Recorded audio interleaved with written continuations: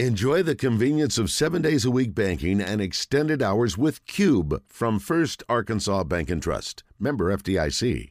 Chris Gordy of Sports Talk 790 down there in Houston, as well as the Locked On SEC podcast. Gordy, as always, man, appreciate you joining us. It's nice to talk to you after an actual Razorback win this time around, so that way we don't have to do the same long rigmarole about how, this team's not very good. They keep finding new ways to lose. It's kind of nice for a change of pace. Yeah, no, it was good to see, and it felt good for Sam Pittman. It felt good for KJ Jefferson. It was good to see Rock Sanders back out there. And it wasn't pretty, but it was so weird, guys. I mean, all you do is you get rid of Dan Enos, suddenly the offense opens up. It starts moving a little bit more. And, hey, they start running the football. I couldn't believe when I heard the stat. They said it was the first rushing touchdown against an SEC opponent this year. I was like, good God, what has been going on over there? So, we will chalk it up to behind Chad Morris, maybe the second worst hire in the last decade at Arkansas. Well, I also want to ask you that, too, because I don't disagree with you. But now, what does this do? Like, does this change anything? I mean, obviously, a win is a win, and you're going to take it. But, like, you're still 3-6. It's like, it's great. But, like, what does this change? Does it change anything at all for Arkansas? Well, it at least changes a little bit. I mean, like, what's the opposite? You lose out. You lose every SEC game, and then, you really are just in a tough spot. I think at least winning a couple games down this stretch, if they're not going to make a move with Sam Pittman, they're going to keep him moving forward. I think it provides a little, solidifies a little bit of the grounding. It says, look, we have a foundation here. You go hit the recruiting trail hard. You go hit the transfer portal. And you start to look to the future and say, all right, who's our future quarterback? Is Rocket coming back or is he gone? What's all the decisions that head into the offseason looking ahead to 2024? Because, look, this is a vital offseason for every SEC team. Just with given the situation of Oklahoma and Texas coming in, it does not get easier. I mean, it just doesn't. A&M's going to have a monster decision to make when Jimbo finishes 7-5. Do they pay the massive buyout and go headhunting and find a big name to bring in, or do they stick with Jimbo another year? The same thing with Arkansas. Are we better with Sam Pittman, or are we better moving on? That's a decision they'll have to make. And then my friend who's a big Oklahoma fan texted me last night, told me they have to pay $30 million to buy out Venable if they want to get rid of him. So it's just kind of an interesting time, because I think everybody across the SEC, no matter how your season ends this year, you're looking ahead to 2024, and you're looking at the daunting task of, hey, we're adding two big dogs to this conference next year, and it's about to get even tougher on everybody. Are we prepared to handle this? What's your opinion on Jimbo and the situation there? Are you of the mindset that the buyout is still too big and that he needs more of an opportunity, or that it could be time? Well, I've been saying it all year that, it's 2023 and Jimbo's still coaching like it's 2009. I mean, it's like all the things that he wants to run on offense and his approach to games and all this. I mean, you cannot win with a game manager or quarterback anymore. The times have changed in the SEC. You have to have a good to great quarterback to win. Mediocre doesn't get it done. And Max Johnson's been mediocre. Now, that's the one big thing Jimbo will have in his meetings with his bosses, is that he can sit down and go, guys, if Connor Wegman doesn't get hurt, keep in mind, Connor Wegman was a top quarterback recruit a year ago. He was a 5-star. They looked really good through those first couple weeks, outside of the loss in Miami, right? But that was more of the defense than the offense. But they were looking really good. And I think if Connor Wegman, you can make a case, and Jimbo will make this case, that if Connor Wegman doesn't get hurt, that they maybe have a chance to beat Alabama. I mean, you lost that one by 6. You lose it at Tennessee by 7. And you lose that, at Ole Miss this past week by 3. They've been outside of the Miami loss, they've been in every other game this season. And I think a case could be made if Connor Wegman was still healthy, they win a few of those games. And maybe A&M's sitting here at, 7-2 or something like that. So, but that's on the Aggie elites to decide if they want to pay that massive buyout, which is still massive, by the way.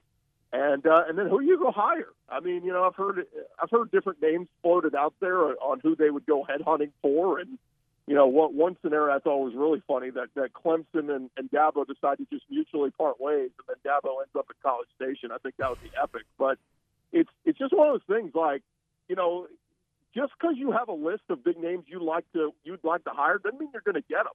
I mean, I look at LSU a year ago or 2 years ago.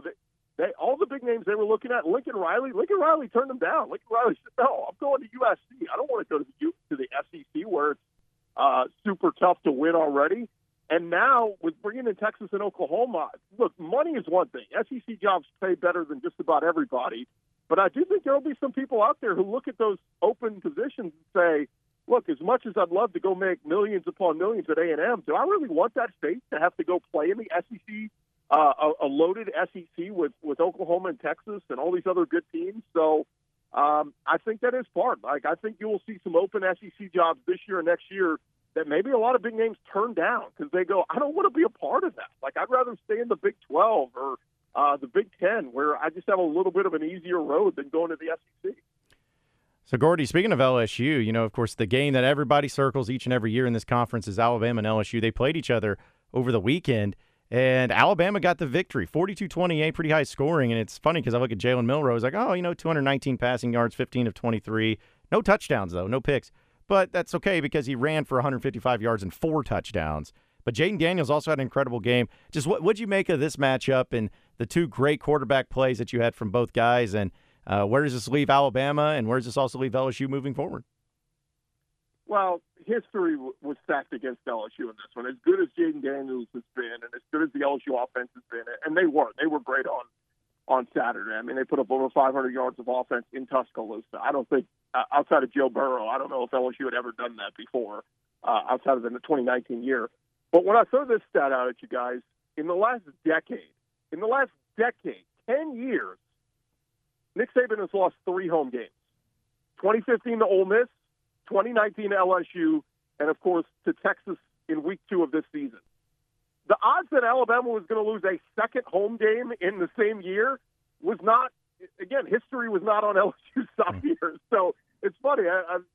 Chris Marler's my buddy who's a big Alabama fan talking trash and all these Alabama fans talking. And I'm going, guys, first off, you were the favorite. Second off, this is what the Nick Saban era has been. He doesn't lose. I mean, he just doesn't.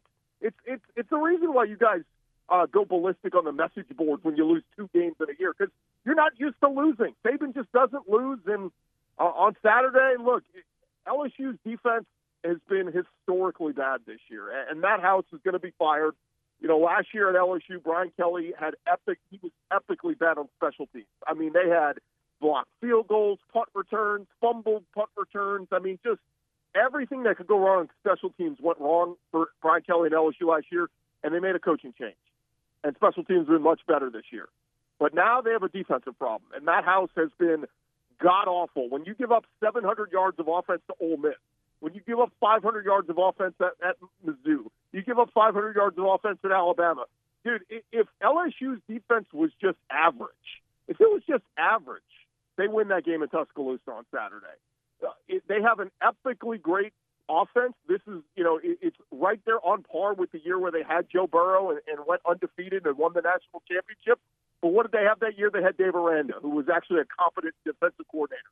This year, Matt House has been trash, garbage. I mean, put him in the same boat as Chad Morris. I mean, that's how bad this defense is. It's been just historically bad, and it's a damn shame because they have wasted the talent that Jaden Daniels is. The fact that this kid is one of the leading passers in all of college football, and he has 3 losses, it's not on the offense; it's on the defense. And if any defensive coach with a brain was watching that game on Saturday, they would have said, "Hey, we got to take away Jalen Milroe. We can't let him keep killing us with his feet." And they kept coming at him, averaging almost 8 yards a carry every time Milroe tucked it and ran it. That's what happened. And so, yeah, I mean, and look, the onus is not on LSU. It's not on the players. To me, it's on the coaching that failed them. And I expect LSU will make a hiring change on the defensive side of the football this offseason. For Alabama, and, of course, playing the LSU defense, so a lot of teams look good against them. But for Bama, right, what do you point to say this is the reason why their offense has looked a lot better here in the last few weeks? We know the defense has been carrying them most of the season, but the offense seems to be in a better flow now also. Yeah, and part of it is Milroe's maturing, and he's developing as a quarterback and making smart decisions. I thought on Saturday he didn't make the big mistake. I mean, what have we seen from him all season long? He struggles and throws a bad pick or throws or fumbles a ball when he gets sacked. And Alabama's the most sacked team in the SEC, or they were at least coming into this past week. LSU sacked them twice. I mean, it was not – they didn't disrupt enough, and Milroe did a fantastic job of taking care of the football. There was one pass that he threw into double coverage that if one of those LSU DBs gets their head turned around, would have had an opportunity. I think at that point LSU was up 7, and it was a moment where I went, my God, if LSU picks off Milroe right there, boom, there's the big mistake from Milroe. And if LSU goes down and scores, they go up 14. Maybe that game plays out differently. But again, Milroe didn't make the big mistake. He took care of the football, and if he keeps playing like this, yeah, Alabama's going to be right there. They're going to have a chance to beat Georgia in the SEC championship game and maybe get into the playoff when everybody wrote them off a few weeks ago. But I will say, going to Kentucky this Saturday is not going to be a walk in the park. Kentucky is they look much better this past week. I get it was Mississippi State, but Kentucky's defense, when they're on, they can give you problems, and it's a road game. And Milroe is, they've had times where he hasn't looked great on the road. So let's see what Kentucky does this weekend. And I'm going to throw this one out there too. Auburn's looked better these last couple weeks. They're running the football with Jarquez Hunter. Peyton Thorne's looking a little bit better. If Peyton Thorne keeps improving and gets better, who knows, man? The Iron Bowl, crazy things happen in that Iron Bowl. So unfortunately, if Alabama beats Kentucky, though, I believe that even with an SEC loss in the Iron Bowl, they would still win the West over Ole Miss because they have the head-to-head. So we'll see what happens. But, hey, look, can this Alabama team still trip up and lose the game? Absolutely. Just because you beat LSU does not mean you're going to run the table and get into the playoff. Speaking with Chris Gordy of Sports Talk 790 and the Locked On SEC podcast here on Out of Bounds. Well, Gordy, talk about the other team in the East, Georgia. They were able to beat Missouri 30-21. Big defensive play. We saw a big man score a touchdown, which is always a lot of fun. But now Georgia, it seems like they've been in full control of the schedule. People talked about and critical and how it's been. But now you got Ole Miss, who's coming to town, and then you still have to go on the road to Tennessee. Georgia, do you feel like they went out still the best team, still able to take care of business, or do you think that maybe Tennessee and Ole Miss or both ends up getting the Bulldogs? Yeah, I think they can. I mean, I kept looking at it saying that 3-week stretch of playing Mizzou, Ole Miss, Tennessee was going to be the toughest stretch for Georgia. And credit Mizzou, man. But I thought Brady Cook, he played as well as he could. Cody Schrader ran the ball well. And Eli Drinkwitz, I thought, had a great game plan. They just messed up. Brady Cook made that one bad pass in the fourth quarter that Nazir Stackhouse intercepts, and boom, they go and get a field goal, and suddenly a 6-point deficit turns into a 9-point deficit, and that was it. They just weren't going to come back from that. But credit Mizzou, that hostile environment in Athens, played their butts off. If that game is in Columbia, Missouri, I think Georgia probably, they might lose that game. But this is just who Georgia is this year. I mean, they're not the big, bad, dominant force we're used to, but they're still pretty damn good, man. And they still, every week you play with fire, you keep coming out with a victory. I do think they will beat Ole Miss this weekend. The game in Tennessee will be very interesting because Tennessee's run attack has been so good. I mean, they're not just tops in the SEC. They're number 3 in the country in running the football. It's amazing how that team went from being one of the best passing teams in the country to one of the best running teams in just a 1-year transition. But that will be an interesting one. But I think, look how the tiebreakers set up here. I mean, everybody else in the East already has 2 losses. So, Georgia could lose in Knoxville, and it won't mean much. They're still going to go to the SEC title game. But the danger scenario there, guys, is what happens if it's 1-loss Georgia versus 1-loss Alabama in the SEC championship game. Whoever wins that game, you think would get into the playoff automatically. But what if Texas is sitting there, as a Big 12 champ with 1 loss? What if Washington is unscathed, undefeated as the Pac-12 champ, and one of either Ohio State or Michigan is undefeated out of the Big Ten? It's going to get really interesting to see what the College Football Playoff Committee decides to do there on who gets in and who doesn't. And there is a real scenario where the SEC could get left out this year. I know a lot of people got SEC fatigue. I think there's a real scenario where, 1-loss Bama or 1-loss Georgia could get left out if some other teams are ahead of them. How about a scenario where Alabama beats Georgia in the SEC championship game, Georgia goes in there undefeated, and then they come out with 1 loss? As a back-to-back champion, you would think that there would be some kind of, olive branch extended to them where it's like we can't leave them out at this point because they are the back-to-back champs and they deserve a spot in the college football playoff.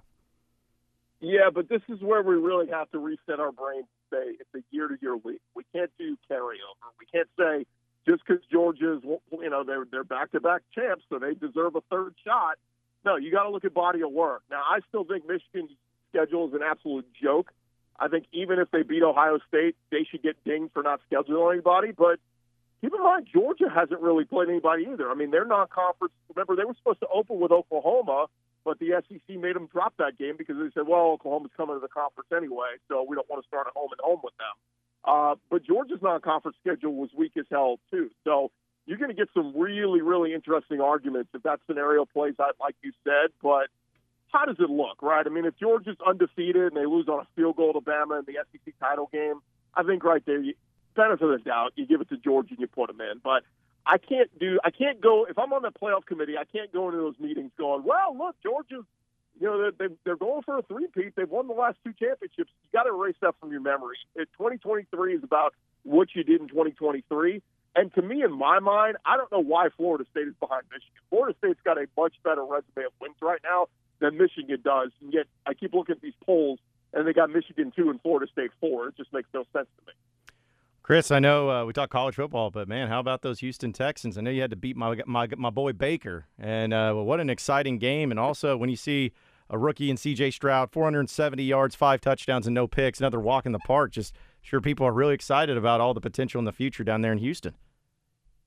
Yeah, this is a franchise that waited a long time for a franchise quarterback. I mean, they went through the years of David Carr, Matt Schaub, and just mediocre to average quarterback play. And then they finally had what they thought was a superstar, Deshaun Watson. And then, 32 cases of inappropriate massages and demanding a trade and all this.